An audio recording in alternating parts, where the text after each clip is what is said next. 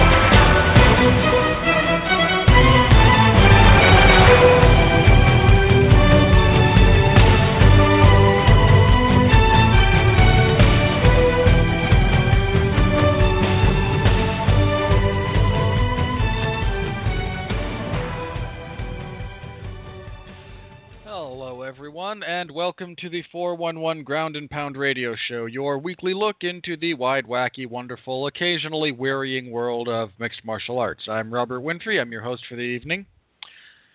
There's a fair amount to get through tonight. I almost used entirely too many words to say that.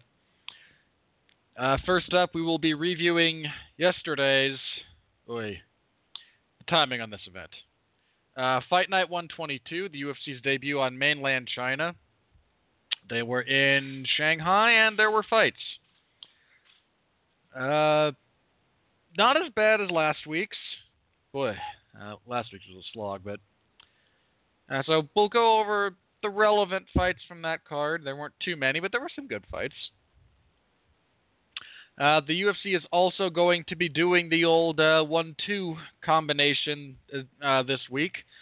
On Friday, if memory serves, we have the finale of the Ultimate Fighter's 26th season.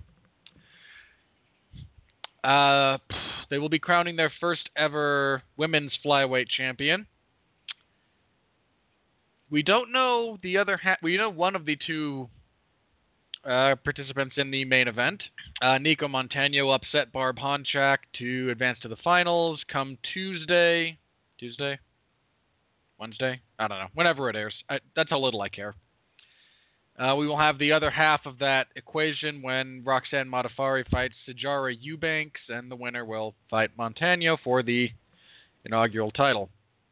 I won't be shocked if Modafferi wins that. But they haven't even announced the full card for this thing yet. The announced fights are 5 fights. They've announced the title fight, which we only have half of announced. I mean, this all happened a while ago, so.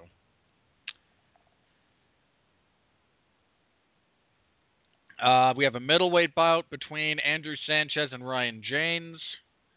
I can't imagine anyone's looking forward to that.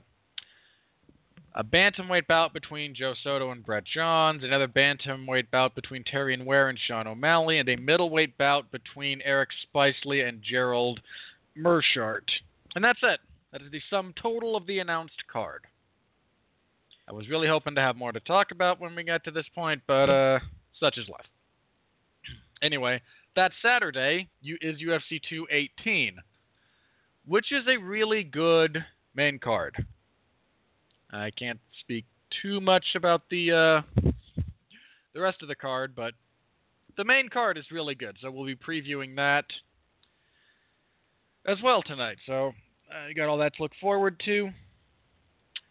Fortunately, I don't think you're going to be stuck listening to me talk to myself this week. I haven't heard from Pat yet, but Blog Talk and his communication services don't get along all that well on occasion, so hopefully he'll be able to make it. But here with me, as usual, he was off last week due to traveling for the holidays. Speaking of, to all of our American listeners, I hope you all had a very enjoyable and safe Thanksgiving and requisite shopping trips afterwards, for those of you who engaged in that. But anyway, Jeff Harris is back with us this evening. How you doing, Jeff? Happy holidays, everyone. I pay my respects to Astros second baseman Jose Altuve, who is now the American League MVP. Congratulations to you, Jose Altuve. And go Astros. Yeah, go Astros. Houston Astros all the way. Houston Astros 2018.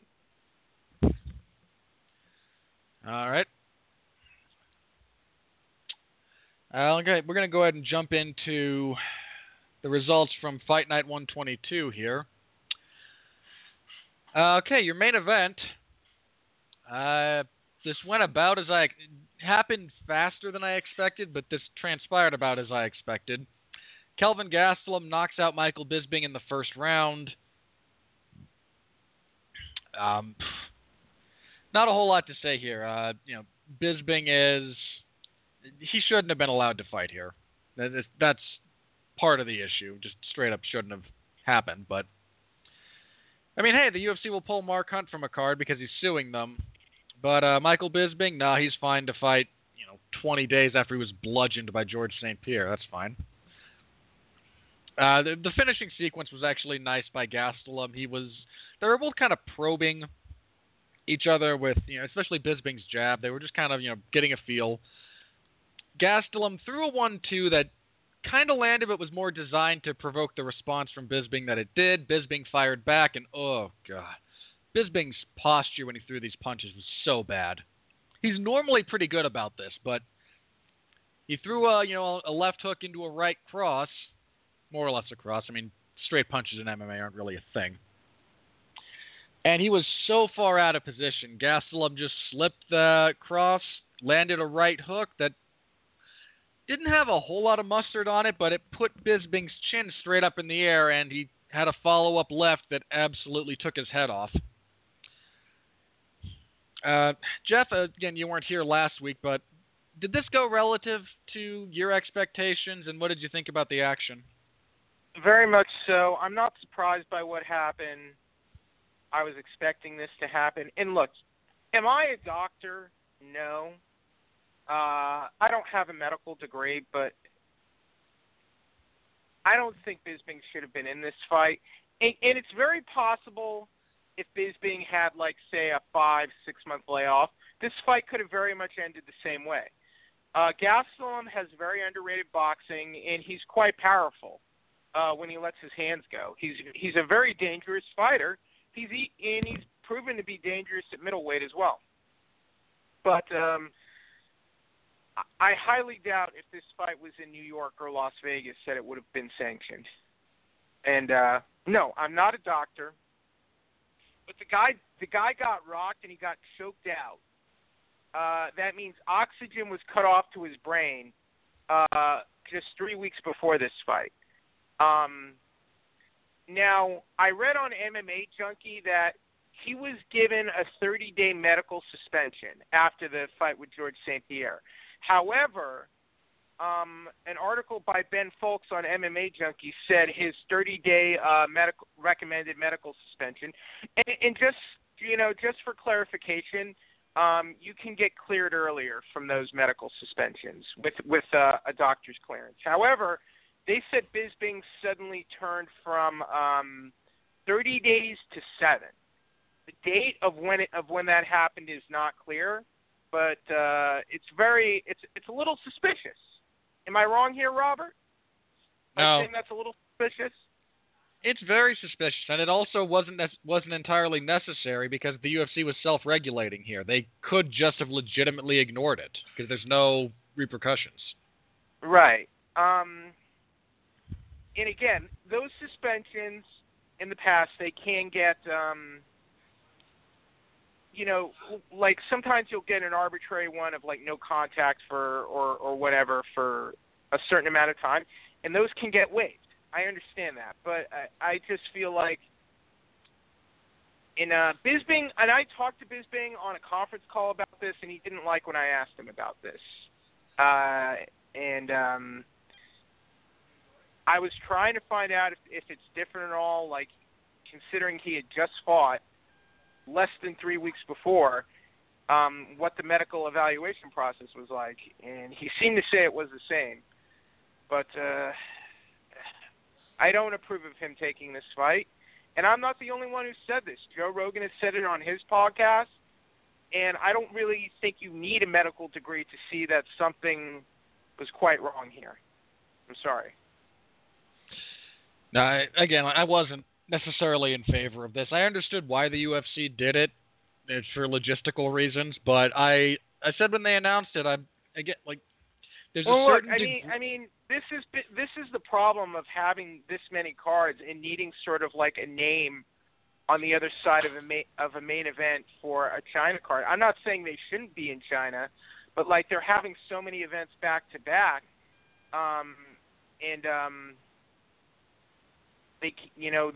that they're left scrambling in the event of a drug test failure or an injury. I'm not saying they should have canceled the event, Robert, but booking Bisping in such a quick turnaround right after he got destroyed. If he was in like a really quick fight where he wasn't eating a lot of shots and taking some damage like that, I think there are circumstances where fighting maybe because there have been fighters who have done it, and I think it's been okay, or maybe not okay, but not, I think, as extenuating as this or as ill-advised as this. And I would say this is the highest level of ill-advised. Yeah, if he had just been submitted quickly, even if he had decided to go unconscious to the choke instead of tapping, that's not a big deal. Like, the fact that he was unconscious from a choke is less troubling. He was knocked down and rocked. Yeah, it was the left hook and then the subsequent elbows. Like, those elbows were nasty. But he was rocked multiple times in that fight. He was wobbled by a Superman punch, and he ate a lot of punches in that fight, and he looked banged up. Yeah. You know, and here I'll find another quote. There's a pretty, I don't want to say damning, but there's a pretty telling quote by Dana White from 2013, basically saying, like, if you get knocked out, like, you have to take 3 months off. You know? I think something like the Walt Harris Verdum situation, I think a quicker turnaround from a fight like that makes more sense, right? Because it was less than 2 minutes. It was like barely 90 seconds. There were no real strikes thrown, and there was no damage from the resulting armbar. Like, there's circumstances where a quick turnaround based on damage you took is not the worst thing in the world. Right. Bisping took a lot of damage in that GSP fight. For either guy in that fight, it still wasn't 3 weeks, Robert. It still wasn't 3 weeks for either Walt Harris or Verdum. No. Oh, geez, it was like 2 weeks. It was nothing. Like, they both fought very quickly after that. No, wait. I think Verdum, it was longer than 3 weeks, though, right? I'd have to double check because he main evented the card from last week. But Harris fought like they just rebooked his bout with Alexei Oleinik for the next card, I think. I mean, that was all very close together. So for Verdum, that fight with Harris was October 7th. He fought again on the 19th. So that was over a month. That was longer than 3 weeks. Okay. But Walt Harris was still longer than Michael Bisping's turnaround. His was he fought again on November 4th. So that's like let me think. 4 weeks. That was 4 weeks for him. He had a week longer than Bisping off. A week longer after the submission to Verdum. And he legitimately took no damage in that fight. Exactly. Legitimately no damage. I think in those I'm saying it's case by case. I'm not saying you can never do that, but I'm saying that was a case where it's not quite as bad. In Bisping's case, I don't think it should have been allowed. Yeah, I agree. And look, I was in full support of how the UFC handled the Mark Hunt situation. To me, I think you're wrong, Robert. It's not because of the lawsuit. I don't think you can. I think if he wasn't suing them, they would not have pulled him from the card, regardless of what he said. But that's fair. That's fair. Saying. I mean, like, we'll never know. That's what he's saying. But I believe it was the right thing to do after that Player's Voice article. He's credited his writing got released online. Because if anything were to happen to him, that would look terrible for the UFC in court. But I think this looks equally terrible for them in a legal standpoint when they're taking that stance with Mark Hunt and then have a situation like this Michael Bisping fight. It's just not a good look. Hey, if the UFC were consistent, the world as we know it would stop revolving. All right, calling in a little bit later than normal, but I'm glad he's back here anyway, holding us down on the East Coast, assuming I'm remembering his number correctly. Pat Mullen is here with us. Pat, how you doing this evening? Hey, good evening, guys. So if I am to understand correctly, we are debating the merits versus non-merits of how fast Michael Bisping was allowed to return and fight after a fight in which he sustained some damage, was choked out, unconscious, and then was summarily knocked out. Right. Yeah, exactly. And your thoughts on the fight between Bisping and Gastelum, such as it was, if you have anything else you wanted to add there. I mean, on the fight itself, and keep in mind, this is not me condoning the fact that they allowed this short of a turnaround for Michael Bisping, because I don't. I don't think the turnaround really made a difference in what the end result was going to be. This is a bad style matchup for Michael Bisping any way you slice it. And I don't think he would have beaten Kelvin Gastelum, my honest opinion. Whether he was, in a full 11-week camp with no damage suffered 3 months prior to that, whether it was a short turnaround after he lost to George. I think Michael Bisping loses to Kelvin Gastelum 99 times out of 100, based on the style matchup between the two of them. Now, that being said, I think it's embarrassing for the UFC that they allowed that to go and be scheduled and take place. If we go back to prior precedents, have they allowed guys to fight on short notice? Yeah, in terms of guys who either lost without getting, into a fight that lasted very long, where significant damage could be done. The first example I always think of is Walt Harris, and I think that was a month difference or so, roughly, 34 days or something. Yeah. 4 weeks, and similarly, it was about 6 weeks for his opponent Verdum when he had a turnaround. Right, and Verdum came off a W, if I'm not mistaken, and Harris, when he did lose, I think he basically didn't even get struck. I think he just got summarily submitted really quick. Yeah. Okay, so I am remembering that right. You are. The only negative that this is that anybody who kind of lauded the way they handled the Mark Hunt situation now has this kind of ammunition to throw at them. So I think in that respect it's a very short-sighted move by the UFC. I think they immediately regretted it when the fight happened, to be honest. And I think they'll regret it the more people tend to talk about, well, he just got choked out, and it was in a hard-hitting fight. He took damage. It went, X amount of rounds, and now you're going to throw him right back in with a guy who, say what you will about Kelvin Gastelum overall, Kelvin Gastelum hits really hard and turns people's lights out when he can, and he did that to Bisping. I agree with you, Pat. I don't think the outcome of the fight, I honestly think if Bisping took the fight 3 months later, and if he fought him several months later in London and was well rested and had more time to train, I think the fight probably still would have ended the same way, honestly. Yeah, however, just maybe not as quick.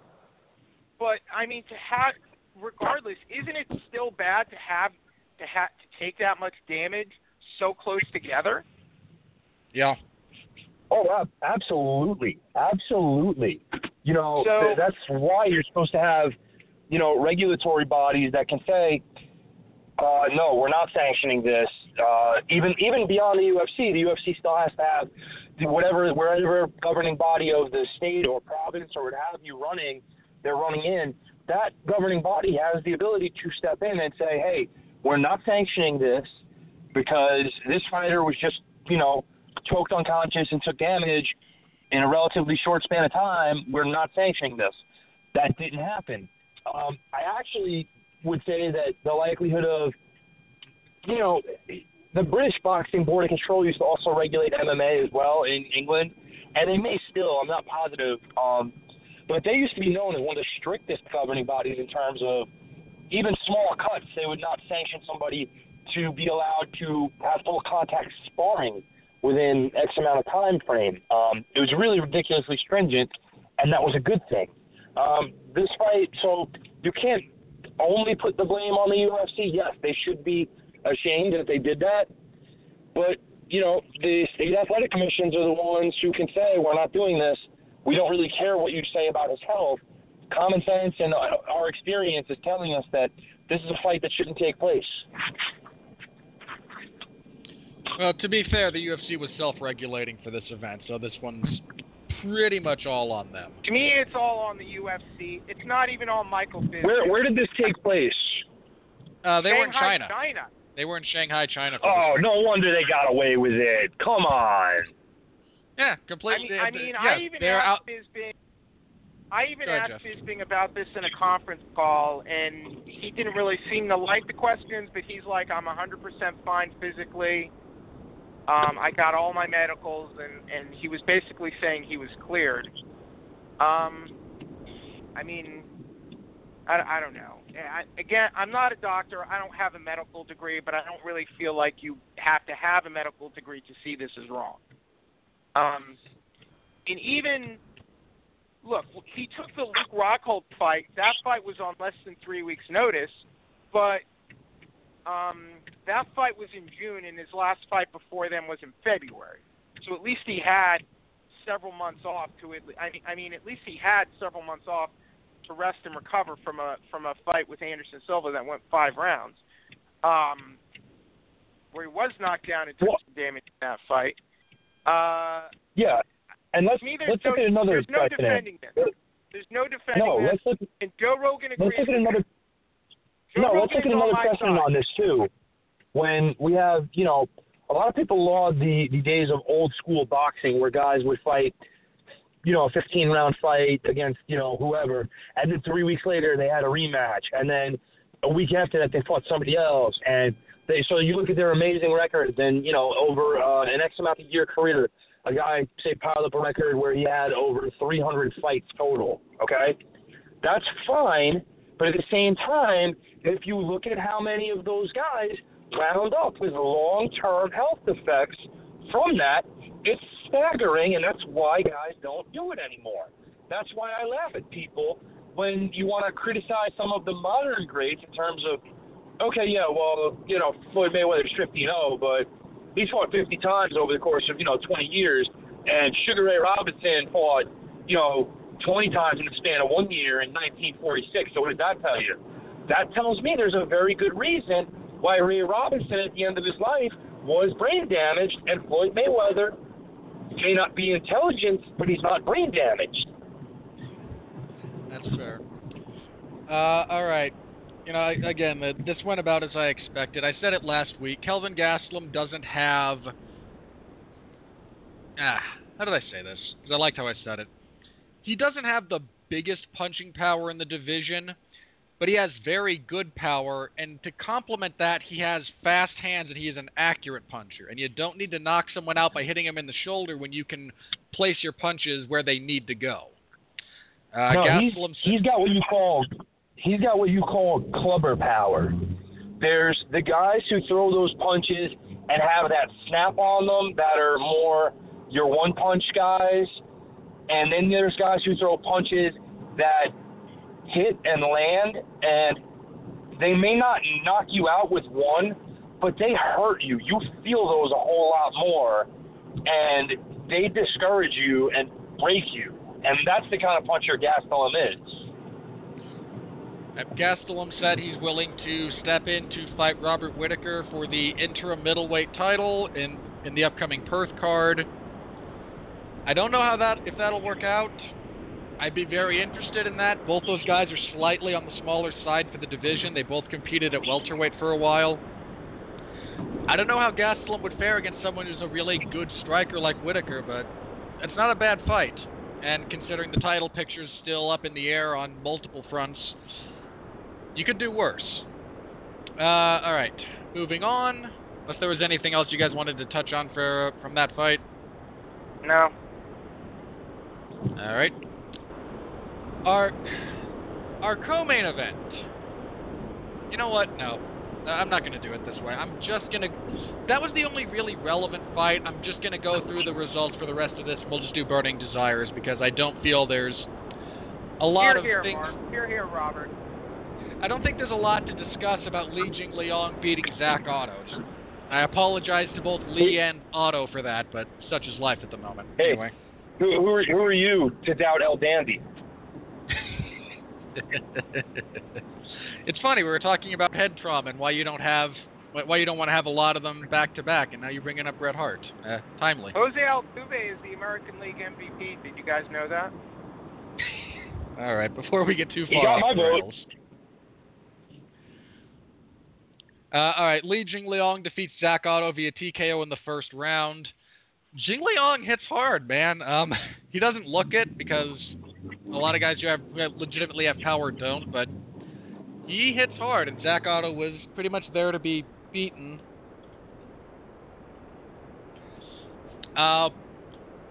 Wang Guan defeated Alex Caceres via split decision. There were two 29-28s for Guan, one 29-28 for Caceres. This I want to talk about. I'll get back to you in a second. Let me go through all these because I have a few things on this one as well. First of all, Clucky, I know you're just trolling me with this because I almost got you when the last time you scored a fight for Caceres. I almost got you, and you're just trying to troll me. This really was all Guan. I gave him all 3 rounds, to be honest. Alex Garcia defeats Muslim Salikov via rear naked choke in the second round. I still don't see Alex Garcia having a very high ceiling, but he's no gimme. My favorite fight of the evening, Zabit Magomed Sharipov defeated Shimon Moraes via anaconda choke in the third round. I'm not going to call Magomed Sharipov a future champion. I suck at that. The only one I've accurately predicted was Max Holloway. But I can see why people say that about him, and he is an absolute joy to watch fight. Song Kanan defeated Bobby Nash via TKO 15 seconds into the first round. Nothing really happened here. Yan Xiaonan defeated Kylan Curran via unanimous decision, 2 29-28s, 130-27. Kylan Curran should not be in the UFC. Really impressive performance from Song Yadong, who defeated Bharat Konder via front choke submission in the first round. Yadong I'm sorry, really impressive performance by who? Pat, we are not children here. I'm trying to make this card interesting. The UFC didn't. Fair enough. Anyway, Song Yadong, he's only 19, and there's a lot of technical ability he showed off. He's very technically proficient. He does a lot of things right, and I'm curious also, to see what a damn he's good chef makes a hell of a cream of some young guy. All right. Shamil Abdurrahimov defeated Chase Sherman via knockout in the first round. Low-level heavyweights. What do you want me to say? Chase Sherman kind of sucks. Gina Mazzani defeated Wu Yanan via unanimous decision, 30-27 across the board. Low-level fight. Rolando D defeated Luigi Borin via unanimous decision, 30-27, 29-28, 30-27. Not a whole lot here. D was just a significantly more powerful fighter. And Burin had some really nice technical wrestling, but not a whole lot to kind of complement it. And kicking everything off, Cyril Asker defeated Hu Yaozhong via rear naked choke in the second round. Yaozhong only has like 4 fights. He took this on short notice. This was just a guy in over his head. All right, Pat, you said you had a few things you wanted to touch on. The floor is yours. What do you want to, any burning desires from, again, everything outside of the main event? Okay, so Caceres versus what's his name? Wang Guan. Right. Wasn't really paying attention.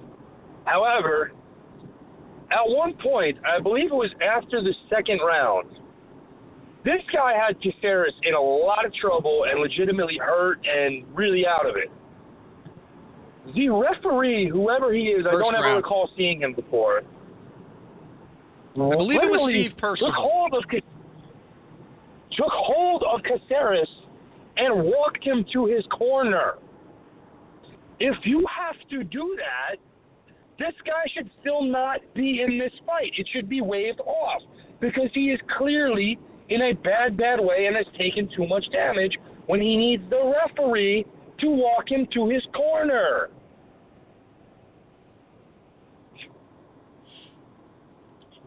I believe it was Steve Percival or Mark Goddard, if memory serves. I can't remember. There was another guy there who I just didn't recognize. It was not Mark Goddard, because I would have remembered Mark Goddard. I know him. Then I think it was Steve Percival, who's done some other UFC events in the past. That was at the end of the first. Caceres walked into a left hook that really, really... They could have stopped that between rounds. I'm pretty sure it was... No, it was the second. I think it was the second. I don't know. I'd have to double-check my notes. But yeah, I remember that. Like, they could have stopped that between rounds, and I don't think anyone would have complained.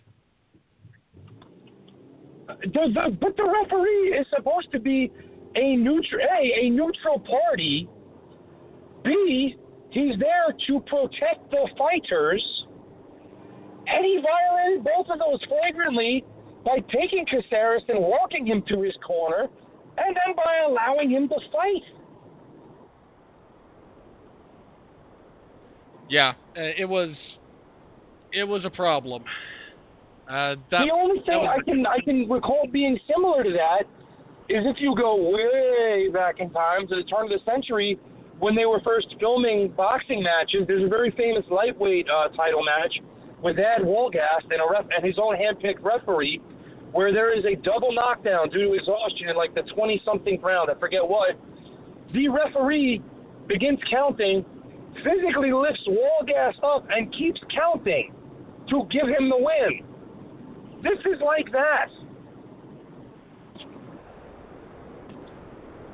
All right, was there anything else you wanted to touch on?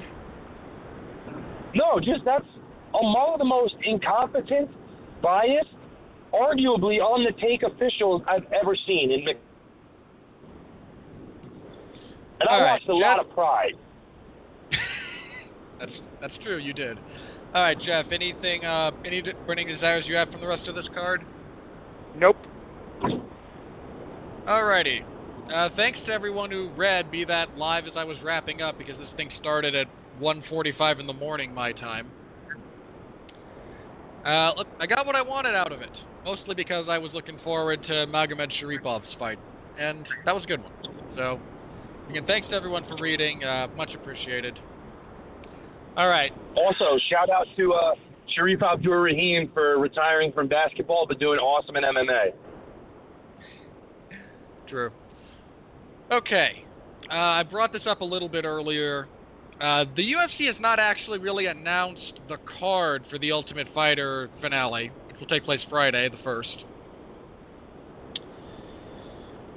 I believe the main event is going to be the title fight. We know half of that. But they've only announced 4 other bouts for this card, none of which are all that interesting. So I'm just going to kind of throw this, and I'll start with you, Jeff. Of what's been announced or what's been rumored to take place on this card, is there anything you're really looking forward to? Joe Soto's fighting. I like Joe Soto. And I remember that guy.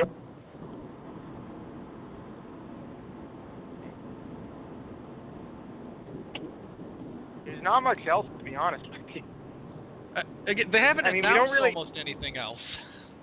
We don't really have a card here, and the Alvarez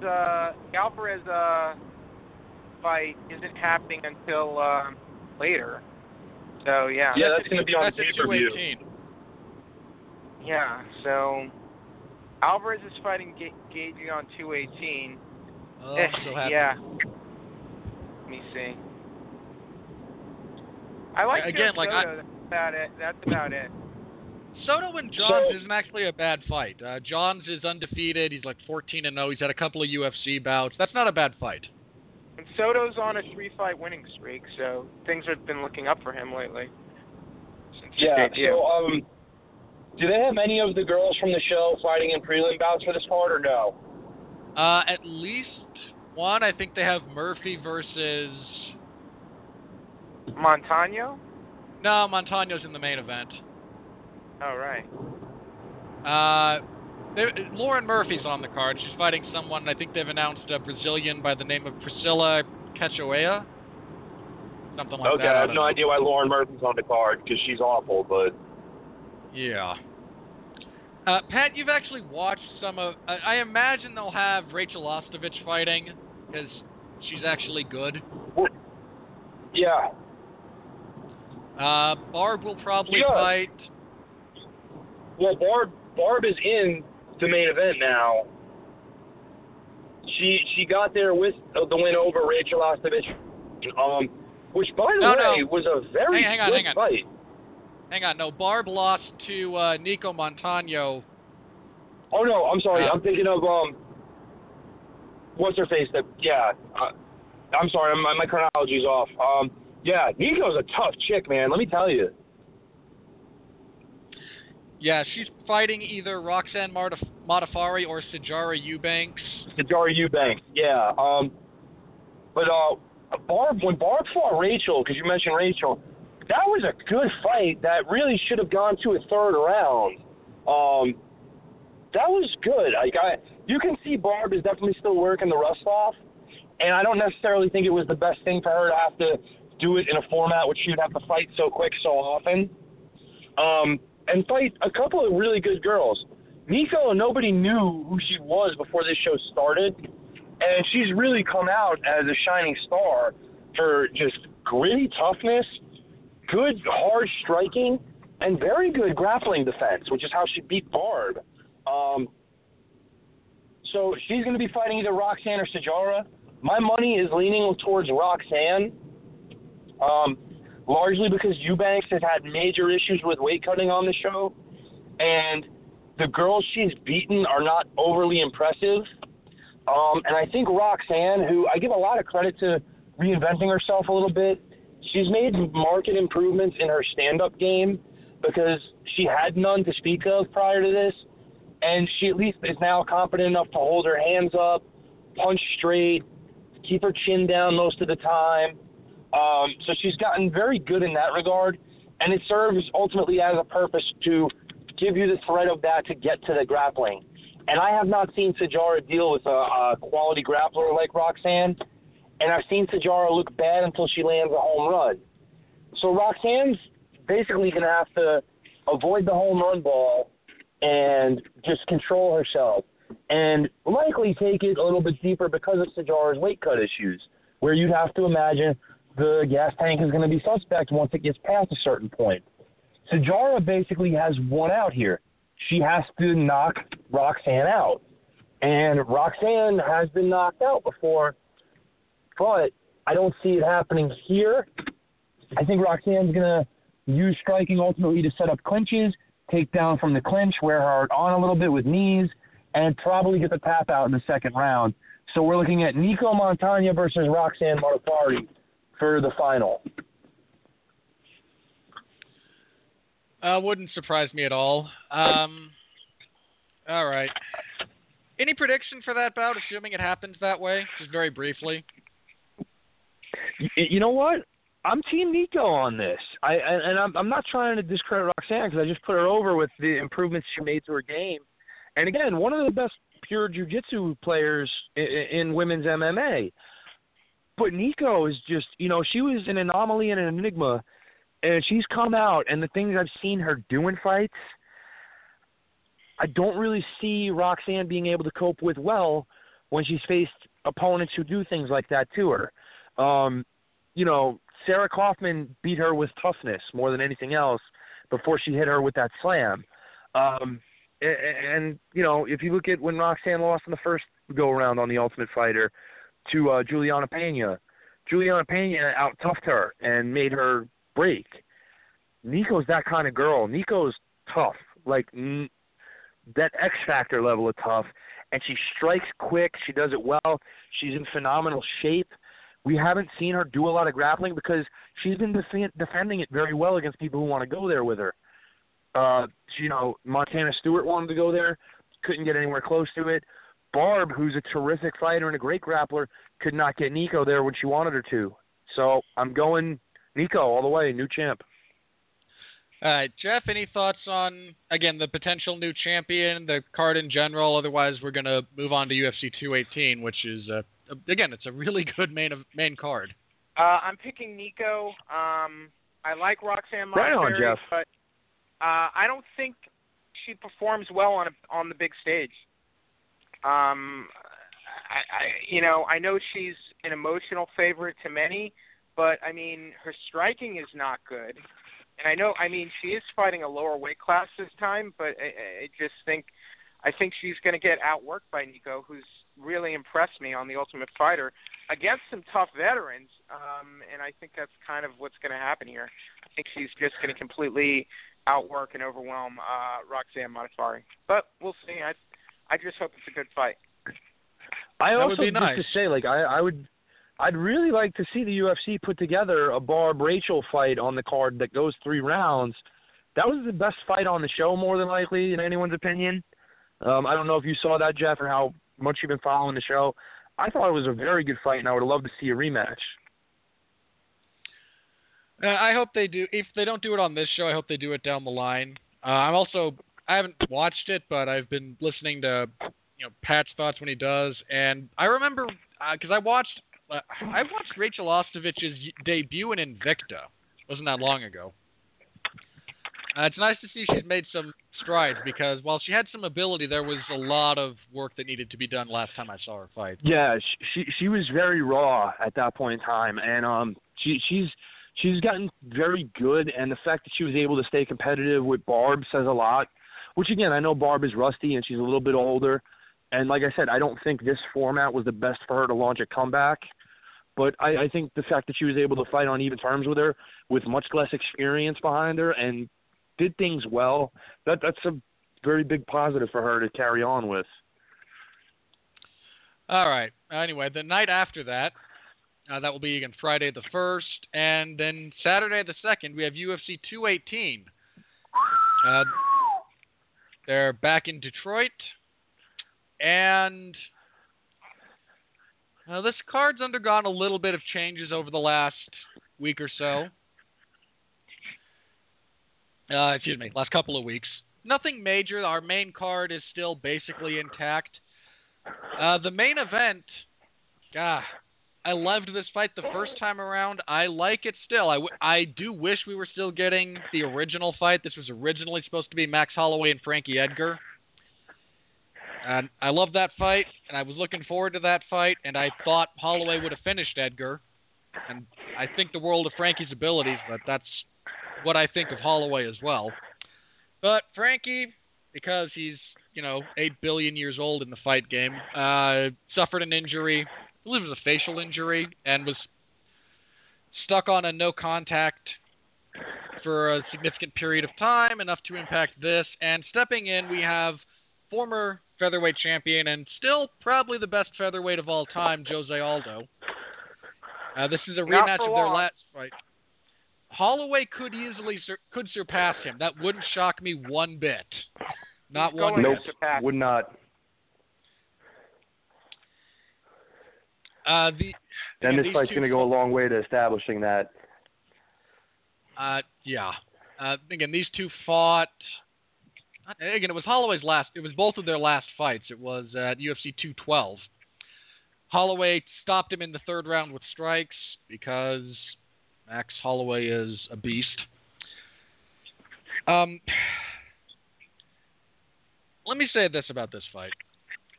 I liked their first fight a lot. It was a very interesting bout.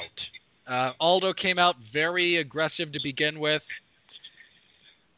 Fought a very good first 2 rounds. He won the first round pretty clearly, and there's an argument that he won the second. This wasn't a cakewalk for Holloway. But Holloway made some really clever adjustments that negated a lot of Aldo's offense, especially as time went on. He got a better feel for the range. He adopted a very interesting fight stance from the beginning. I think Jack Slack referred to it as a gunslinger stance in terms of his hip position. And the reason for that is that stance actually diminishes the effectiveness of leg kicks. There's a few other things it opens you up to. There's always, trade-offs.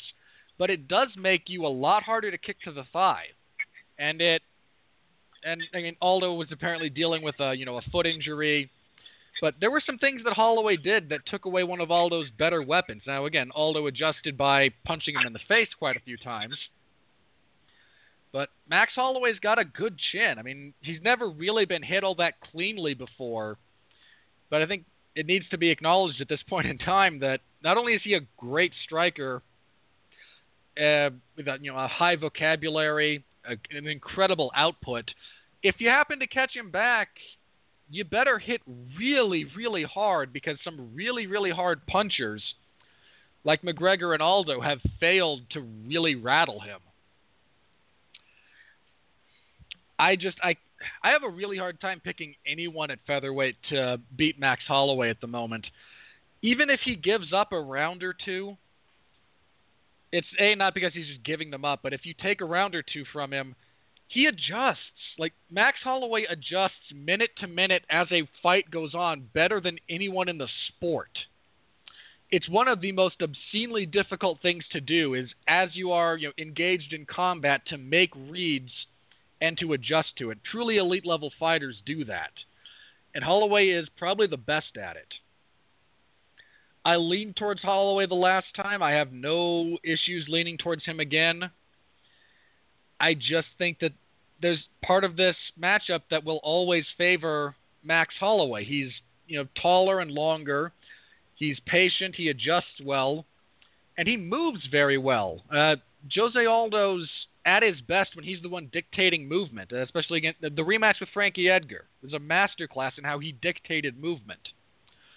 When he's on the back foot as far as that goes, he is much more hittable, and he is a much more average fighter. And Max Holloway is an exceptional fighter. Again, I'll say this. Aldo winning wouldn't shock me, because Jose Aldo is still very, very good. But I'm leaning pretty solidly towards Holloway this time, again. And I think he probably finishes him again. And I do hope we get Holloway versus Edgar in the near future, because there's just things about that matchup that make me as a fan all kinds of happy. Jeff, I'll start with you as far as this one goes. What are your thoughts on the main event? How do you see this playing out? Max Holloway wins. Max Holloway, the blessed era continues. He's going to crush Jose Aldo just like the first fight. He's going to dung him and finish him. Jose Aldo, he's going to look confused. He's not going to use his leg kicks even. He's not going to be able to beat Max Holloway. Max Holloway is better than Jose Aldo in every single area. Every single one, and he keeps getting better. He's been on an 11-fight winning streak. He won 10 fights just to fight Jose Aldo. He's won 8 of his last 11 wins. He's too much for him. Max Holloway is, in many ways, he reminds me of the Jose Aldo of old in the WEC, who would just wreck guys.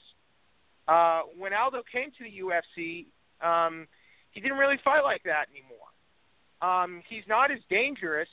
He's not as much of a threat as Max Holloway is to this division. He got complacent, and Max Holloway punished him for that complacency, and he's going to do it again. And the blessed champion era, it's not going to stop here. It's going to keep going. I wish this was Cub Swanson fighting Max Holloway. I know it was a rematch, but it was between Swanson and Edgar beforehand, and I think Swanson was more deserving of the title shot here. But it's fine. Holloway will come to work, and he's going to do business again, and he is in the business of the blessed era, and it's not going to happen for Jose Aldo. He's going to regret taking this fight. I'm somewhat disappointed because I kind of wanted to see what Aldo was going to be like without a title on the line.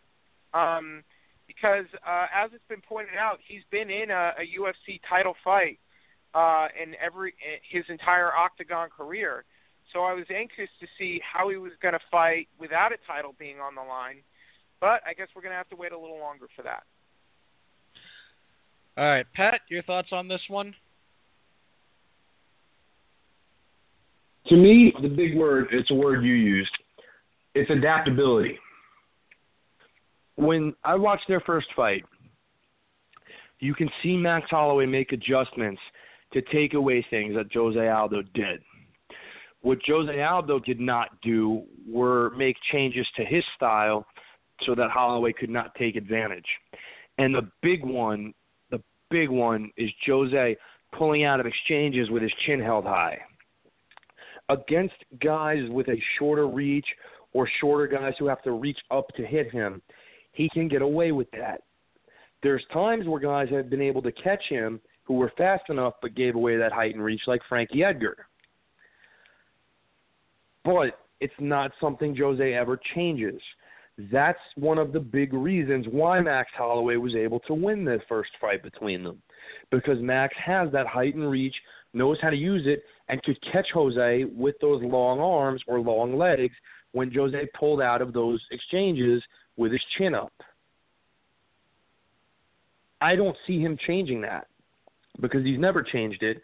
That's why longer, taller guys are always going to be an issue for Jose, because he doesn't know how to fight them effectively. He doesn't fight them on the inside, and because he fights long and outside and he wants to control distance and keep things at kickboxing distance, he leaves himself susceptible to that. It's not something his camp has ever addressed or changed, and that's why I don't see the end result here changing. That's why generally with Jose Aldo as a whole, you don't see a lot of change in the fights that he has when he rematches somebody. You know, Chad Mendes lasted longer the second time because he just didn't open himself up the way he did the first time. Frankie Edgar didn't have as much success in their rematch as he did in the first fight because he tried new things, and those new things didn't work all the time. He was able to catch Jose pulling away, but he couldn't make the adjustment fully, and that's why he lost. This fight's going to look like the first one, more than likely. Probably last even a little bit shorter amount of time than the first one. This will probably end in the second. And that's all there is to it. Jose can't change what he does. Holloway can, and that's what makes the difference. Yeah, again, I look forward to Max Holloway's continued reign at featherweight because I love watching Max Holloway fight. I just do. He's so much fun.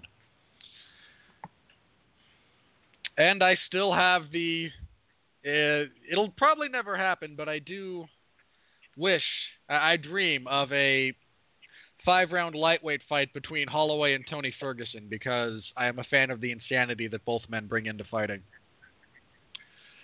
All right, your co-main event for this. This is an interesting one. Alistair Overeem is fighting Francis Ngannou. Boom, heavyweights. This one better end with a boom. Just so help me. Francis Ngannou might be the hardest puncher straight up in all of MMA. Like if we want to, if you bring in pound for pound discussions, the whole thing shifts. But in terms of just how hard can each person in the sport punch, Francis Ngannou might well come out on top of that particular discussion. He might be one of the hardest recorded punchers in human history. Now, granted, that is recorded, so feel free to begin debating how old school guys would have fared, if we actually could have measured them. There's still a lot of questions around Ngannou, though. We don't know how he does if a fight goes long. He's been, which is not to say he starts sucking wind after the first round. He's been out of the first round a couple of times, actually.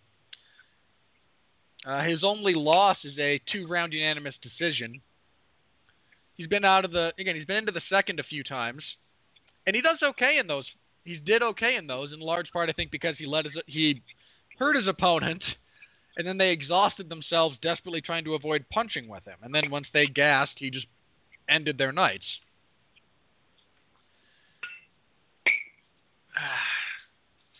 But we don't know how he deals with when a fight goes long. We don't know how he does in a fight where he has to move a lot.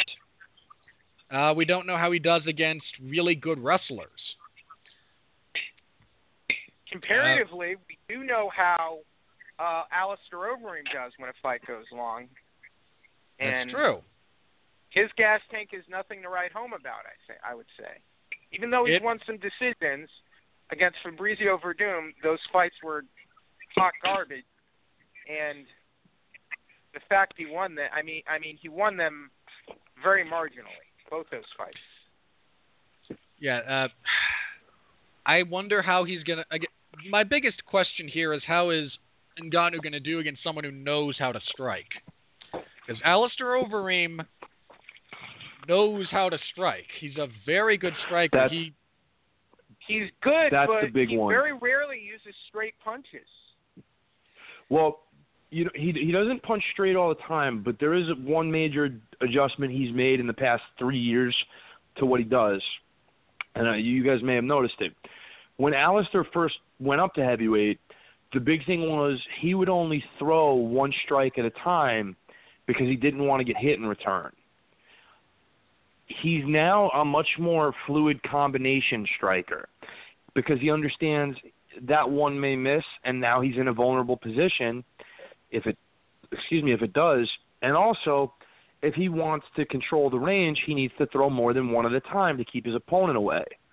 And he's done that more effectively over the past 3 years than he ever did before, and that's including his kickboxing fights. So that's a big difference. And the thing about him not throwing straight punches is accurate, but it's not like Ngannou isn't right there to be hit. Yeah, my big thing here is I wonder how Ngannou will do if he has to really kind of chase Overeem, and if Overeem is able to manage distance, especially with leg kicks, and just kind of keep him off and make him move, how he'll respond to that. I'm still leaning towards Ngannou because significantly less powerful strikers have badly hurt Alistair Overeem. There's still a lot of unknowns around Ngannou, but he's got good offensive technique. It's not exceptional, but he does the fundamentals pretty well. And if he hits, he does not have to land flush. He does not have to land clean. Against someone with the chin of Overeem, he may not even have to land to the traditional locations that would end him. That's how hard this guy can hit. I just don't trust Overeem's chin over the full 3 rounds here. But if he does win, I'm not going to be surprised by either guy winning. But I'm picking Ngannou just because Overeem's chin is a significant liability, especially against a guy packing the type of firepower that Ngannou does. All right. Pat, your thoughts on how you think this will go? I'm leaning with the more proven commodity in Overeem. Ngannou's looked impressive against not the best level of opposition. And we can point out the flaws and things that we've seen Alistair expose about himself or have opponents expose about him over the past couple of years. That being said, in all likelihood, as it stands right now, he's probably the second best MMA heavyweight of all time, second, maybe third. And he's done it against high-level guys. You know, the consensus of him against Junior was that Junior's much better. Junior can punch better, he moves better, he can do all this stuff, and he'll beat Overeem. And instead, Alistair knocked out Junior Dos Santos. And all those things considered, usually when you count Overeem out, which a lot of people seem to be doing, he comes up and knocks somebody out. I think he's fighting a guy in Ngannou who's there to be hit, which is a really dangerous thing when you're fighting Alistair Overeem. I think we've seen Alistair do it more often against better guys, and I don't see Ngannou doing anything that Alistair has not seen or dealt with before that he wouldn't be able to here. Ngannou's going to be the guy to challenge for the title at some point, but it ain't going to be after this fight. I think Alistair still right now is too much for him at this point. All right, Jeff, how do you see this one playing out? I might be going out on a limb here. I'm going with Ngannou. I like how his boxing matches up against Overeem. And people have made Overeem pay for that in the past between Antonio Silva, Travis Brown, Ben Rothwell, and Stipe Miocic. I know, Overeem has that K1 background, but frequently he just throws these big swinging punches, and he doesn't always have success there. And I recall the straightest punch I ever saw him throw almost flattened Stipe Miocic. He still lost that fight, but it makes me wonder why he doesn't throw more straight punches in his fights, because it worked well for him there, and he didn't win him the fight, but it almost stopped Stipe Miocic. I think we'll learn a lot about Ngannou, and I think the winner of this fight very likely contends for the title next. I think if Ngannou wins, he definitely gets a next shot at the belt. But hopefully it doesn't go too long. Otherwise, it could be a really ugly battle. I don't want to see a repeat of the last two Overeem versus Verdum fights. God help us if this fight gets out of the first round. Yeah, I just want it to end quick, as I usually do with heavyweights. All right, next up we have a flyweight bout that, depending on how things shake out with several other parties, could determine the next flyweight title contender, as Henry Cejudo fights Sergio Pettis. If Pettis wins and the UFC is unable to make Demetrius Johnson and TJ Dillashaw, and a lot of people have reported that there's not a lot of movement on that bout. If Pettis wins here, it almost has to be him, because he's on a good winning streak and he hasn't fought DJ yet. On the flip side, if Cejudo wins and wins impressively, I think you could easily sell a rematch between the two of them, despite DJ beating him in the first time around. I thought I'd be more torn on this fight than I am. I am pretty heavily leaning towards Henry Cejudo. Sergio Pettis is a good fighter, but I've never seen him as a great fighter. He's good. He's very technically sound. He's got, he sticks to a game plan pretty well. Like, there's a lot good about his game. He just seems to be missing that last little, oomph, that little bit that really determines, or at least he has shown. Bear in mind, I have not seen this from him. Does not mean he isn't capable of it. He hasn't shown that extra bit of, I don't know what for want of a better phrase, the X factor. He hasn't shown that little bit extra that makes you really pay attention to what he's capable of. By contrast, Henry Cejudo has shown that. I maintain he was on the wrong end of a couple of both bad scorecards and an odd decision by the referee when he fought Joseph Benavidez, and he just knocked the stupid out of Wilson Hayes. I question how Pettis is going to do when he gets into a firefight with a guy who hits as hard as Cejudo does, because Cejudo packs some heat. I think Sergio is a little bit too accepting of being on his back, much like his brother Anthony, and Cejudo's got the wrestling chops to get him there. And I still have questions about how Pettis operates when he gets into a ugly fight. Like, all the times he's been very successful, he's kept things very clinical. He's been able to be the superior technician. He's kept it very clean. And the times he has struggled were guys who were able to really put him into an ugly fight. And I think Cejudo's good enough to force that. And I don't hate a rematch between Cejudo and Demetrius Johnson. I'd still lean DJ heavily, but Cejudo's capable of pretty incredible athletic feats. And if he's able to continue improving his game and he's made the adjustments he needs to make, he could be a legitimate challenge to Mighty Mouse. So, what did I start with last time? Jeff, I'll go with you here. Cejudo and Pettis. Do you go with who do you go with? Who do you think wins? I'm going with Cejudo, mainly off of the strength of his performance against Wilson Hayes. I don't think Pettis. I mean, Pettis shouldn't be able to out-wrestle him. I think Cejudo is getting better, and I mean his boxing is good. It's not like his striking and boxing aren't elite by far, but I think he has enough to deal with Pettis. And you know, Pettis is. I mean, look, Pettis is a good fighter. I think he's proven it, but to me, he's not a great fighter, and he's not an elite fighter. And I feel like he's gotten this far because I guess more on his matchups, and because flyweight is not as developed. The division is so shallow? Yeah, I think that's part of it, but I think that's why he's on a 4-fight winning streak, but also why he hasn't.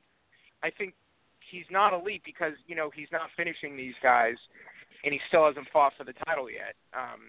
Just kind of because it is a shallow division, and because it's not as competitive as, say, lightweight or even bantamweight. I'm going with Cejudo here. All right, Pat, your thoughts? I think Jeff made two excellent points about why Sergio Pettis is in this position. Because he's on a win streak against favorable opposition, and because the division is shallow, it does not have the depth of your more competitive divisions like bantamweight, for example, middleweight at the moment, and that's why Sergio Pettis is here. He literally does not do anything better than Henry Cejudo. Nothing. He's not a better striker. He's not a better wrestler. He is not a better jiu-jitsu player. He's not in better condition. Henry Cejudo does everything better. I will be shocked if this fight is even competitive in any way because Cejudo is that much better. Cejudo should steamroll him here or just win as one-sided decision as you'll ever see, and onward and upward for Cejudo to a rematch with DJ, where I think that's the best fight you can make at flyweight. All right. Next up, I really wish this fight were the main event for the Friday card. I really do. I don't think this fight needs 5 rounds. I don't think it's going 5 rounds. But, man, I wish it had 5 rounds just in case. As a fan of violence, I don't think I'm going to find a better fight the rest of the year, maybe, than Eddie Alvarez versus Justin Gaethje.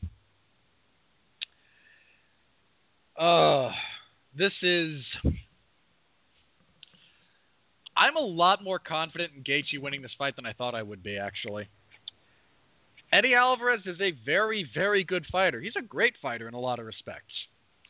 There's a few things, however, that he doesn't do well. One of them is real-time decision-making in the cage. Eddie's success, despite his decision-making, is a testament to how good he is in other areas of the fight game.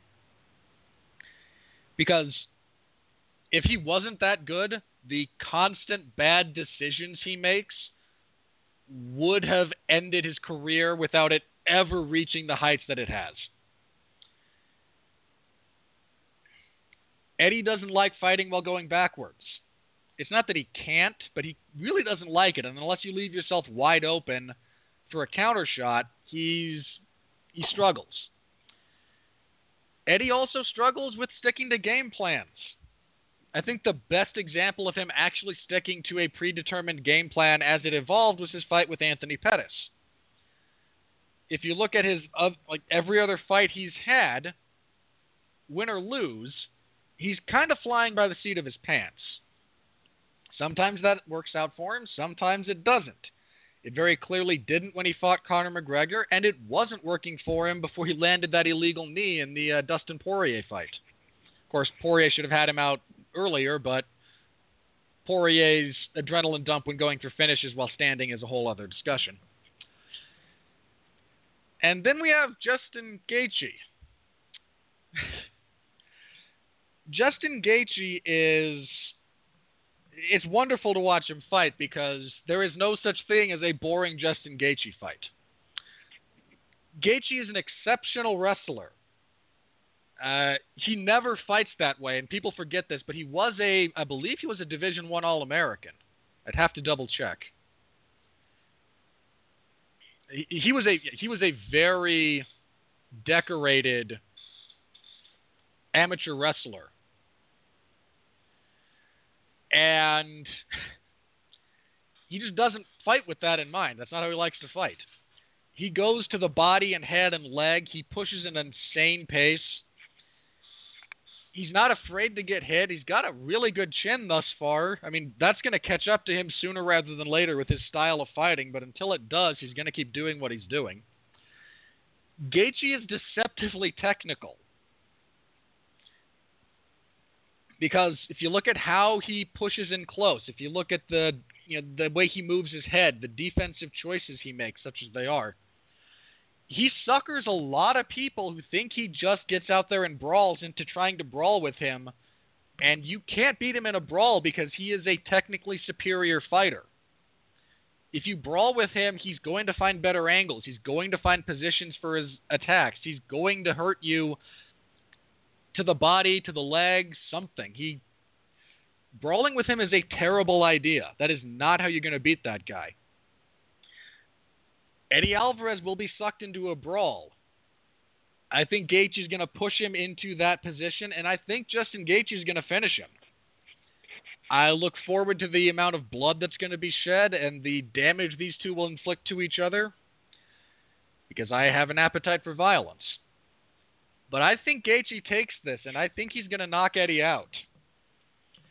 Pat, I'll start with you for this one, because you like violence almost as much as I do. What do you think about this fight? Just as possibly fun a fight as you will get. These are just two guys who are going to come at you and give everything they have to do whatever they can to win the fight. And how can you not love that happening? So what I'm looking for here is what's the bad decision that Eddie's going to make that costs him this fight? Because that's generally how it works. So whether it's Gaethje lures him into a brawl and Gaethje gets him to bite on a certain feint so he can hit him, whether Gaethje draws him into thinking that he hurt him so he can hit something else, that's what I think it's going to come down to. I think Gaethje is going to trap him at a certain point, and when he does, he's going to unleash something that Eddie isn't prepared for because Eddie thinks he's fighting him on even terms, and it's just not going to be the case. So what I'm looking at is a really fun fight while it lasts, and Eddie's going to hit him. That's just how it is. Gaethje always gets hit. Yeah, that's just how it is. He's going to get hit. But what's going to happen is he's not going to be hurt as bad as Eddie thinks he is, and Eddie's going to overextend himself thinking he's got the fight in hand and walk into something that costs him the fight. I like Gaethje. I like Gaethje in the second round by knockout. All right, Jeff, how do you feel about this one? Where are you going with this? I see it going pretty much the same way. I think because by the nature of the way Gaethje fights, I think Alvarez will have opportunities to do some damage and possibly either hurt Gaethje and possibly even win. But I think the reason I'm favoring Gaethje is because for many ways Alvarez has fought a lot like Gaethje, but I think he's been doing it a lot longer. And I think Alvarez is not afraid to throw caution into the wind. I think Alvarez does have very good boxing. I think he does. He has shown very good, footwork and movement in the past. But I think Gaethje is just going to punish him, and it's going to be a war of attrition that Gaethje wins. Now, I remember vividly, Gaethje's debut against Michael Johnson, because not only was it a great fight, but there were so many people who that was their first Justin Gaethje fight. I mentioned this in the comments of my coverage after that bout. That's not atypical. Like, that's every Justin Gaethje fight ever. That's just how that man fights. And I seriously hope that Gaethje wins, the UFC strips Conor McGregor, and then we get Gaethje versus Tony Ferguson for the belt. Because those two would take years off of each other's life. And I'm a sick human being that way. All right, kicking off our main card, we have Tecia Torres versus Michelle Waterson. This is Waterson's first bout since she was head-kicked and choked out by Rose Namajunas. And Torres beat Juliana Lima. Boy, Tecia Torres has really underperformed in the UFC. I mean, she's won. She's only lost to Rose.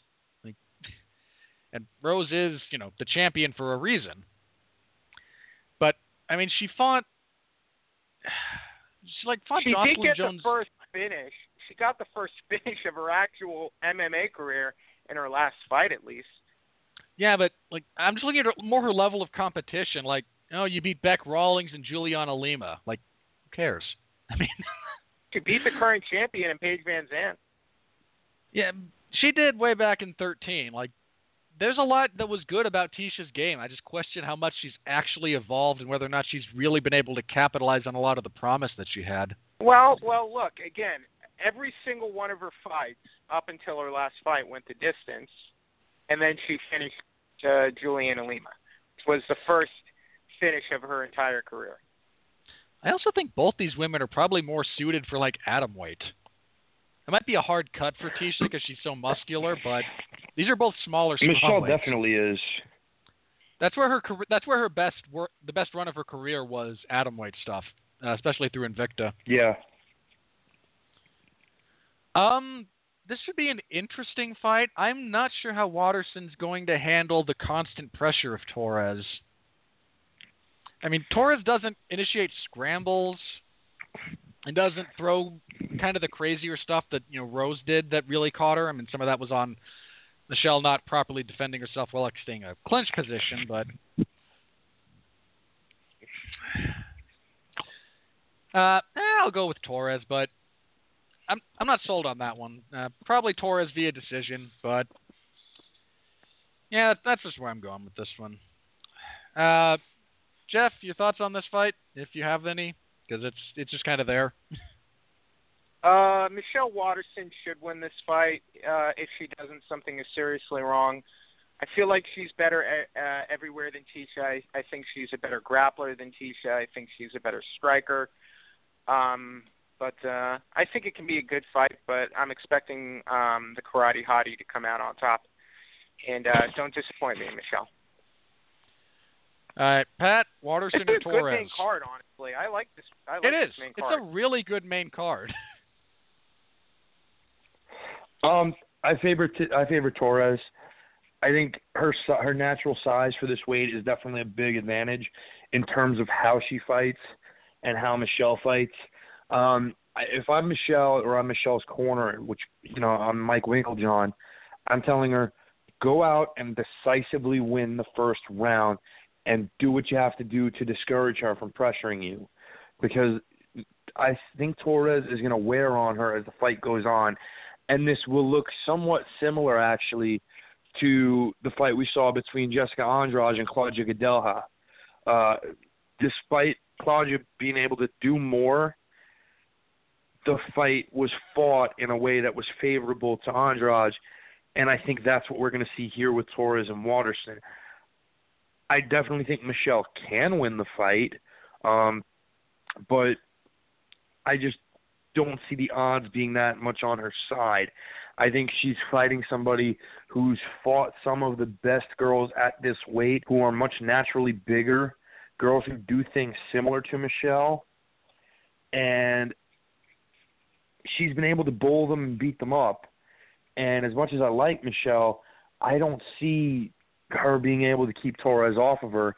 I don't think she has enough tools at her disposal to do it. I don't think she has the strength physically to keep her off.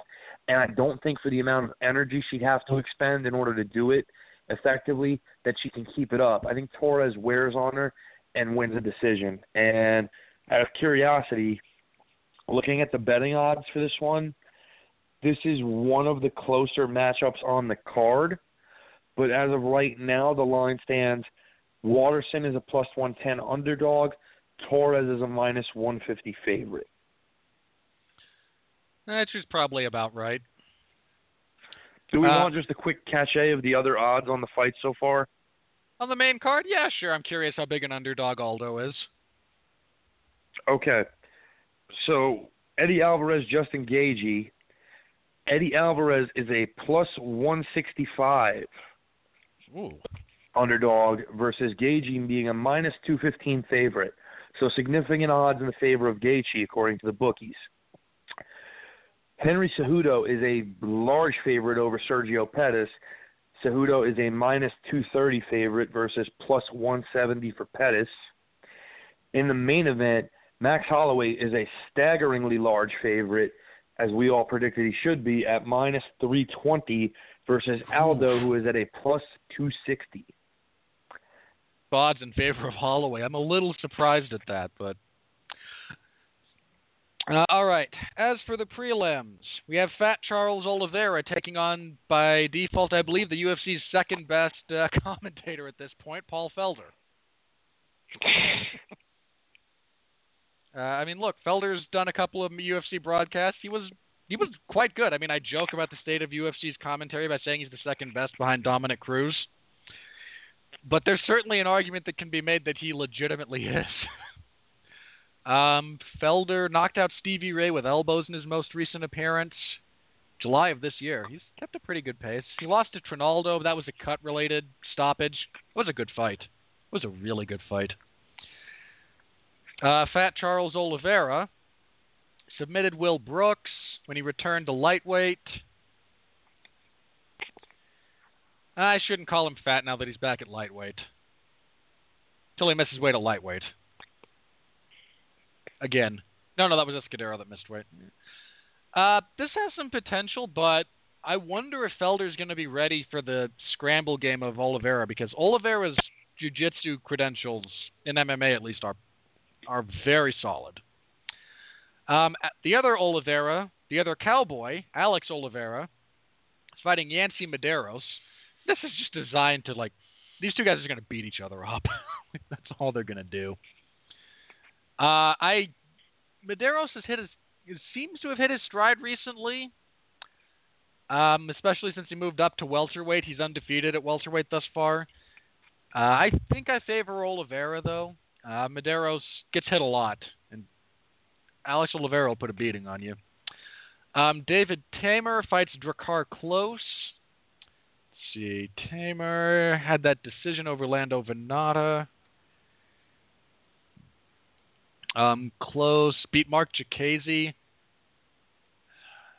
I'm actually leaning towards Klose here. I wonder if Tamer's going to be able to deal with his wrestling and grappling. Felice Herrig is fighting Courtney Casey. I imagine Courtney Casey should win this, because Courtney Casey's actually pretty good. And Felice Herrig is just kind of there. On Fight Pass, we have Abdul Razak Al Hassan versus Sabah Hamasi. Al Hassan lost to Omari Akhmedov, and Hamasi lost to Tim Means. I'm flipping a coin. I'm going with Hamasi. His last name's easier to spell. Light heavyweight. Jeremy Kimball is fighting Dominic Reyes. Ooh, yes. I remember Reyes. I remember him. That's so rare I can say that about low-level light heavyweights, but I remember Reyes. He has just ended all of it. His last 4 fights, he has violently finished. He knocked the stuffing out of Joachim Christensen. Kimball, I remember Kimball too, actually. Random people who I do remember now that I think about it. I really like Dominic Reyes here. Reyes has some sharp hands, and Kimball's kind of there to be hit. At heavyweight, really, we're going heavyweight to light. At least there's a light. At least I care about one of the light heavyweights. Justin Willis is fighting Alan Crowder. These guys are fighting to see who gets the first fair of the evening. I'll go with Willis. No reason. And kicking everything off, we have Amanda Cooper fighting Angela Magana. Amanda Cooper should probably not be in the UFC. And Angela Magana should probably not still be living. The loser has to leave with this fight. I mean, Magana's lost her last 4 fights in addition to just being a terrible human being.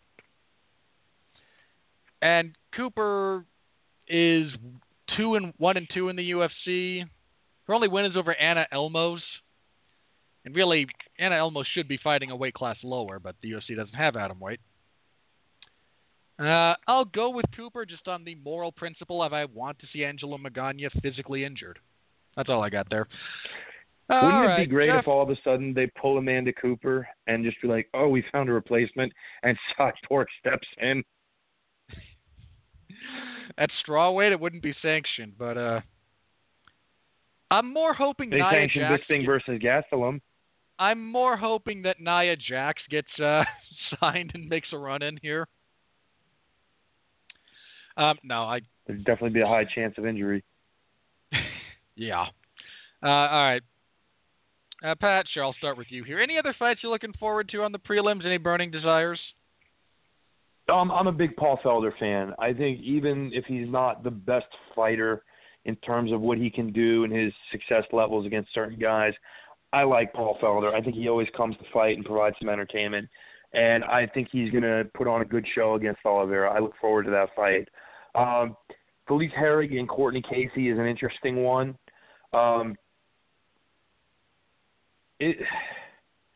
Courtney Casey is very uneven in her performances at times. She, when she got Randa Marcos, I was like, oh, wow, I need to pay attention to this girl. And then she went in and fought Claudia and didn't get steamrolled, but she kind of very clearly lost. And then she came back and beat Jessica Aguilar.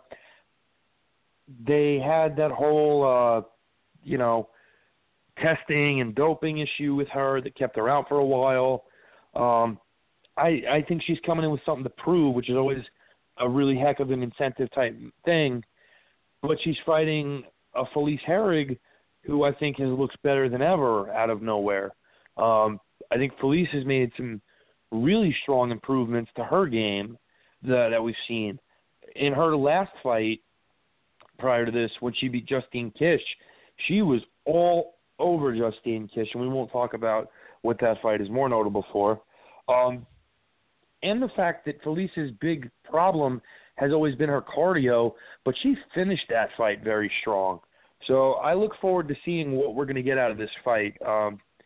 I like it. I think it's well matched. I want to see it. I'm curious if Felice is getting better and maybe she can do something, or if Casey is able to finally put it all together in a fight the way she did against Randa Marcos. All right, Jeff, any other bouts you're looking forward to on this card?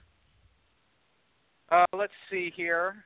Charles Oliveira versus Paul Felder is a fun fight. I think Oliveira versus Yancy Medeiros is a fun fight, and Felice Herrig versus Courtney Casey. Looking forward to all those fights. All righty. That's UFC 218. I will have coverage of that on Saturday, and I'm, just the way the sport goes, there's a good chance that the tough finale will not be good. It will probably also drag as a broadcast because tough finales always do. I don't know why they sell a lot of ad. They sell a lot of ad time for that show. Not the TV show itself, but that finale. Yeah, I know. Like they always, that one. Again, the two worst paced events I've ever experienced as a fan or recap or whatever you call what I do. One of them was a tough finale, and the other one was Fight Night 121. And I was shocked. Like that Fight Night 121 thing, just ugh. But the tough finales are regularly poorly paced events. But I have 218 to look forward to after that, so let's all hope that the main card holds together. And if you have to take something from the main card, take Torres and Watterson. That's there to be sacrificed. Please leave the good stuff alone. Not that I'm not looking forward to that fight, but gun to my head, one fight from the main card goes away. That's the one. All right. Jeff, it's been a couple of weeks, so what major news items came out that you wanted to touch on here? Let me see. I've kind of been a little bit out of the loop just because of the holiday season.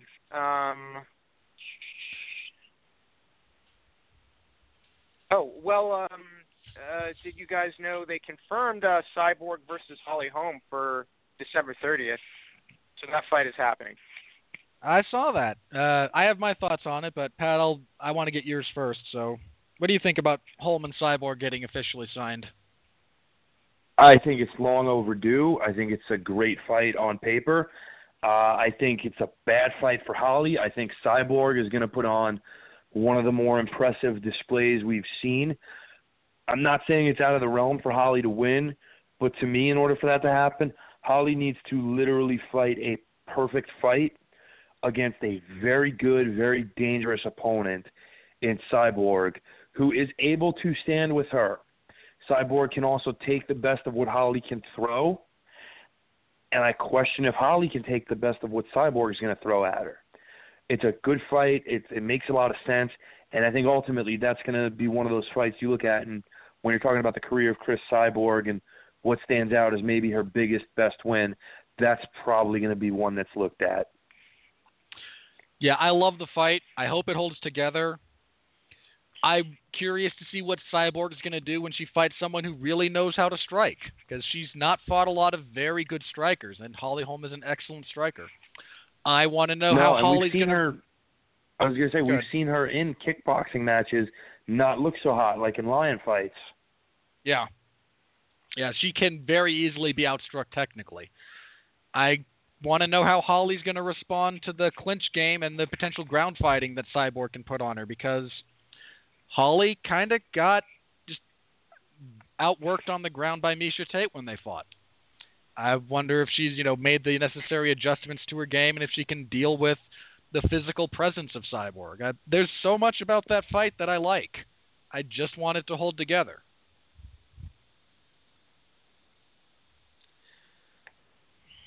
All right. Was there anything else? What else did you have, Jeff? If you have anything else. I don't know how real this is, but Joanna Jędrzejczyk says her next fight will be for the women's strawweight title. Says she seems to have in her head that she's fighting Thug Rose in an immediate rematch for the belt. Not the UFC hasn't confirmed anything like that. I'm not sure that's the best idea, just because of the way the fight went, and I think you can have fresher matchup at women's flyweight right now. Women's strawweight. We're starting flyweight very soon, so let me see. I would love to see Rose fight Jessica Andrade. Up. To me, that fight makes more sense right now, but I mean, you could do that rematch, but I just think that sets a bad precedent going forward. I would try to book the Andrade fight first, and then go from there. I don't think. Plus, now that we have a flyweight division opening up, Joanna has prospects. She could move up and probably, I think, be very successful at women's flyweight as well. But that's not my decision. So she's saying her next fight will be for the women's strawweight title. I don't know if that's true. I agree with you about that maybe not being necessary right away. But the UFC's done weird things with matchmaking very recently, so we'll see. Again, I like Andrade versus Rose. There's a lot of interesting things that can happen in that fight for me as a fan. Do we want to touch on the rumored welterweight title fight between Tyron Woodley and one Nate Diaz? I mean, is the UFC going to relent and pay Nathan $50 million? I doubt it. I doubt it, too, because, well, the UFC doesn't pay anyone that much money. But Tyron said he's signed for the fight, and it's a sellable fight. I mean, Nate's not an elite-level welterweight, but you got to sell pay-per-views, so I understand some of the impulse there. Tyron also needs an opponent that's going to make him not look good, or not necessarily not look good, but he needs an opponent who he can do the things he wants to do against, and Nate is not going to stop takedowns, and Nate is going to be willing to exchange with him for at least a little while until he gets taken down. Yeah, I would favor Woodley heavily in that fight, which is not to say that Nate couldn't win, because Nate's never really out of a fight, just the way he fights, and especially the way Tyron fights, but that I know why Tyron wants it. It's the easiest fight he can take that will get him the biggest financial return. I know why he wants it. Yep. And I don't blame him for it. It's not going to happen. I seriously doubt it happens. Come on. Hey, crazier things. They got their main event for that fight card. They're not going to pay Diaz what he wants. Okay, Diaz is going to wait for his vanity fight with McGregor until the cows come home. All right. So Pat, apparently Manny Pacquiao wants his retirement boxing bout to be against Conor McGregor.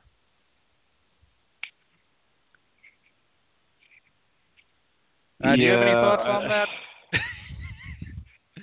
I'm just poking you. Okay. Why is this even being discussed? People need to stop. I agree. All right, Jeff, was there any other major news we wanted to touch on, or are we ready for our plugs and to close up shop? I don't think there's anything else worth discussing. All right. Well, thank you, everybody, for being here. Always appreciated. Jeff, you've... Oh, wait, one thing. I have to get your get your thoughts on this. Yeah. Both of you, Jeff and then Pat. Fabricio Verdum strikes Colby Covington in the face with a boomerang. Oh, this is great. Go ahead, Just Jeff. any thoughts you might have on that situation, and the fact that is also somehow not the weirdest sentence ever typed or spoken in relationship to the sport. Fire both those schmucks. They're an embarrassment. All right, Pat? Oh, Colby Covington is such an idiot. I wish Verdum would have used an anvil instead of a boomerang, but this was just something so stupid but awesome at the same time. First of all, you never get anyone to hit anyone with a boomerang in real life until now, which is fantastic. Where did he get the boomerang? That's what I want to know. They're in Australia, man. No, he was this is legitimate. Fans gave it to him because he was down there doing, because Fabricio's very happy to do media and publicity events for wherever he happens to go. He's kind of famous for it, especially, when you get to the local level. He's very happy to show up and do fan meet and greets and things of that nature. He was in Australia for the main event of that card when he fought Tabora. Some fans gave him a commemorative boomerang just as a goodwill gesture. Verdum should have more composure than that. It's like that thing with Tony Ferguson. It's like he's like, oh, I'm not homophobic, I'm not racist, and then he gets angry and he lets all that crap fly. Just like it's like Mel Gibson. He's not racist. He's not anti-Semitic except when you get him drunk. Come on here. No, he's not homophobic. You're adults. You're adults. You're grown men. Okay. Act like grown men. Yeah, you're fighters, but you're still adults. I think Verdum acted the way a guy who's paid to fight people should, and if he didn't do that and hit him with a boomerang, I would think so much less of him, because you have a boomerang in hand when someone incites you. When are you ever, in the chance of your life, going to have the ability to hit someone with a boomerang, especially someone who's as dislikable as Colby Covington is? You are a cult hero, Fabricio Verdum, for not only hitting a man with a boomerang, but for happening to hit the man who is known as Kobe Covington with that boomerang. In my mind, Australia is to us like Texas is to foreigners, where they think everybody walks around with guns. I think in Australia, everybody walks around with boomerangs, and damned if there's not a boomerang duel every 10 minutes, and this just happened to be one that Fabricio Verdum walked out with W on. Suck it, Covington. I grew up in Texas, and I've never owned a gun in my life. That's my point. How foreigners perceive, Texas is all still the Wild West, cowboys running around with guns. We perceive Australia as people running around with boomerangs and kangaroos hopping everywhere. All right. I will say this.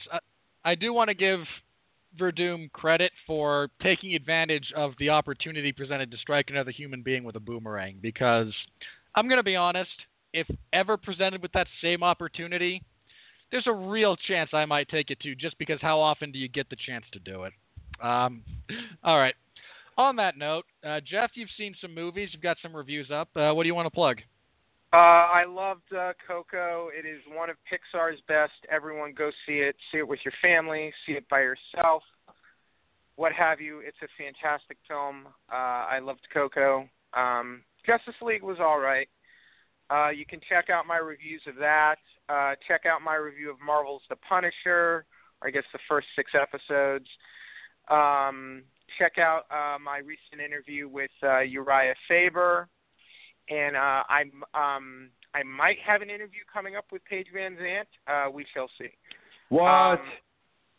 Jeff, do me a favor. It's in the very early works, so I don't want to. Jeff, do me a favor. I will sell my soul. Okay, that's all I'm saying. We'll leave it there, but Jeff, I beg you keep us posted on this. All right. Yeah, well, I will. You've given Pat something to live for the next 7 days. They told me. I do have a reason to live because I'm going to be meeting Alexa Bliss next Saturday, but that's another story. I totally feel you because Alexa Bliss is amazing, and I totally understand your feelings on that. So yeah, that's what I got going on right now. But check out those reviews. Jeff, let's do a virtual fist bump on that one. Virtual, do it. Yeah, boom, kaboom. Coast to coast fist bump right here. The magic of the internet, folks. Love it. All right, Jeff. I'll see you next week. Thank you, guys. All right, Pat. What do you got to plug? Well, a couple things, surprisingly.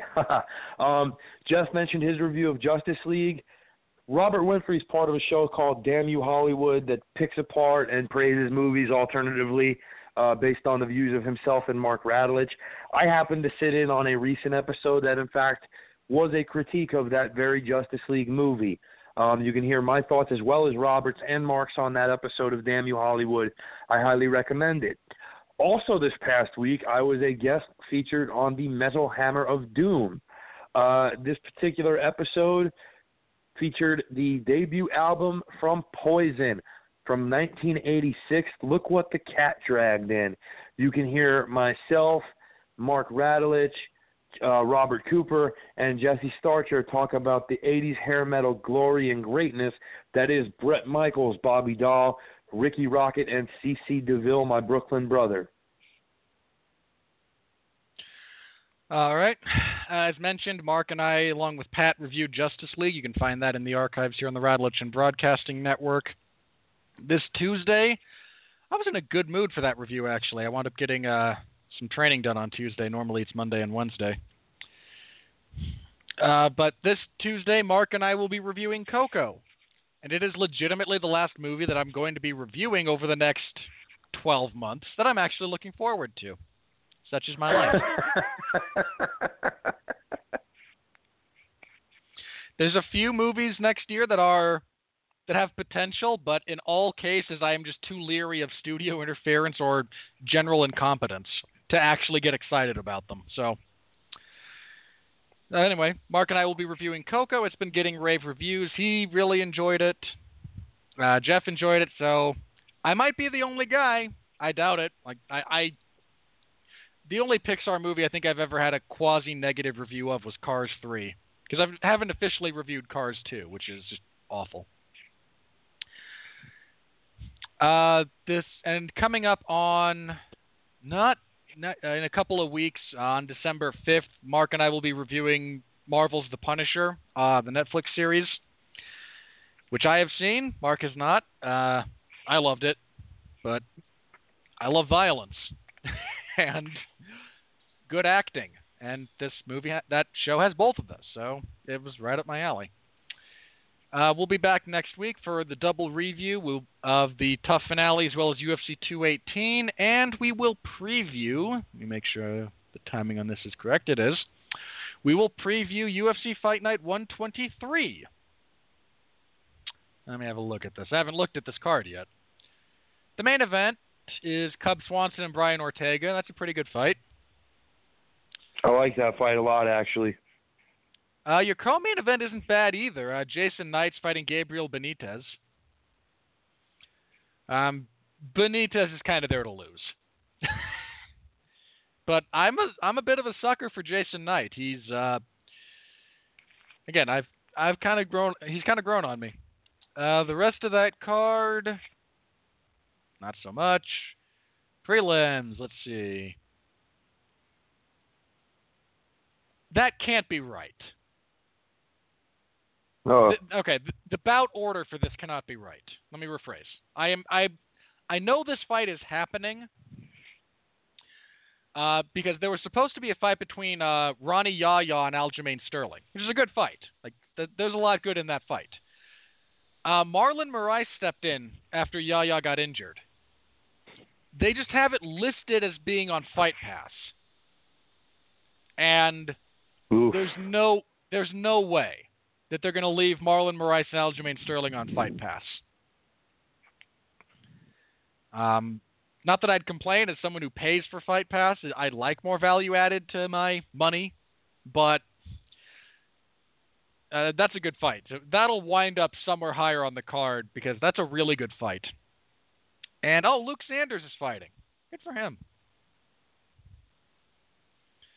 Luke Sanders is pretty good. He just lost to Alcantara, but he dominated a lot of that fight.